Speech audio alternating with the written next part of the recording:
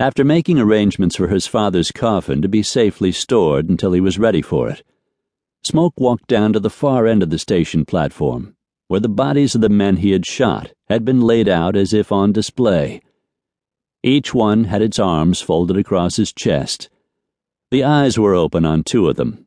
The third had only one eye open, the other having been destroyed by the entry of the bullet. There were two men standing there, looking down at the bodies. One was the well-dressed passenger from the train, the one the conductor had referred to as Judge. The other man, who hadn't been a passenger, was also wearing a suit and was smoking a cigar. A star attached to the lapel of his suit jacket identified him as the sheriff. "This is the man who did it, Sheriff," the judge said. The sheriff took his cigar out of his mouth and spit out a few pieces of loose tobacco before he spoke. "You shot these men, did you?" he asked.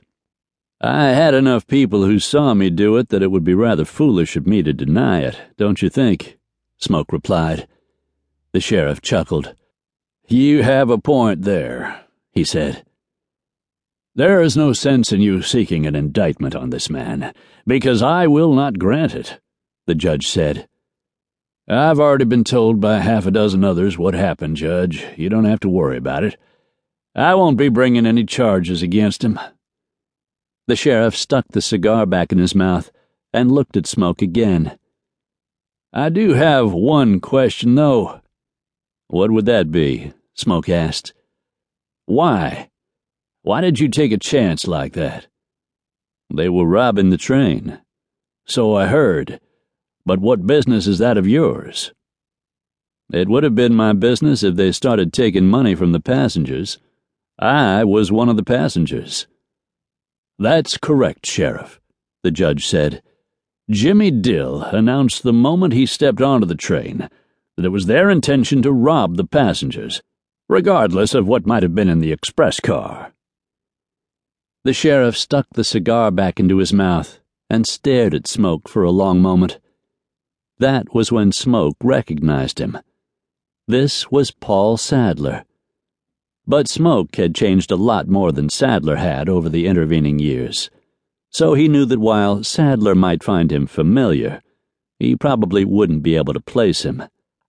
"Are you going to need me any more, Sheriff? I need to get my horses down to Kern's livery, then get checked into the hotel."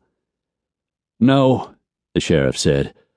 "Truth is, the railroad and the town owe you a debt of gratitude. Will you be staying long?" "Just for a few days," Smoke said. "I'm here to take care of some personal business. If I run into you in the saloon, I'll buy you a drink." Smoke nodded. "I'll appreciate it." "Damn, I didn't even ask him his name," Sheriff Sadler said as he walked away.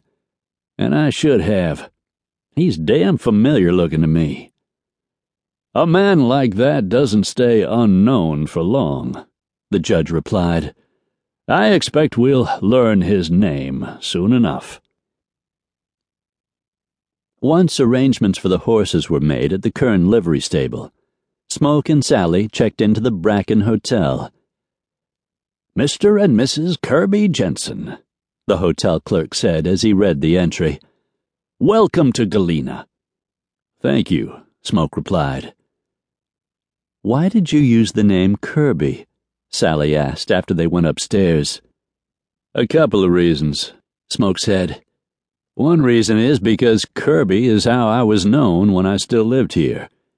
But primarily it's because back here, I doubt that anyone has connected the name Kirby with Smoke, and I'd just as soon nobody is able to do that. I'd like to keep this visit as quiet as I can." "Ha! After that private war you had before we arrived here, just how long do you think it will be before someone puts two and two together?" Smoke smiled.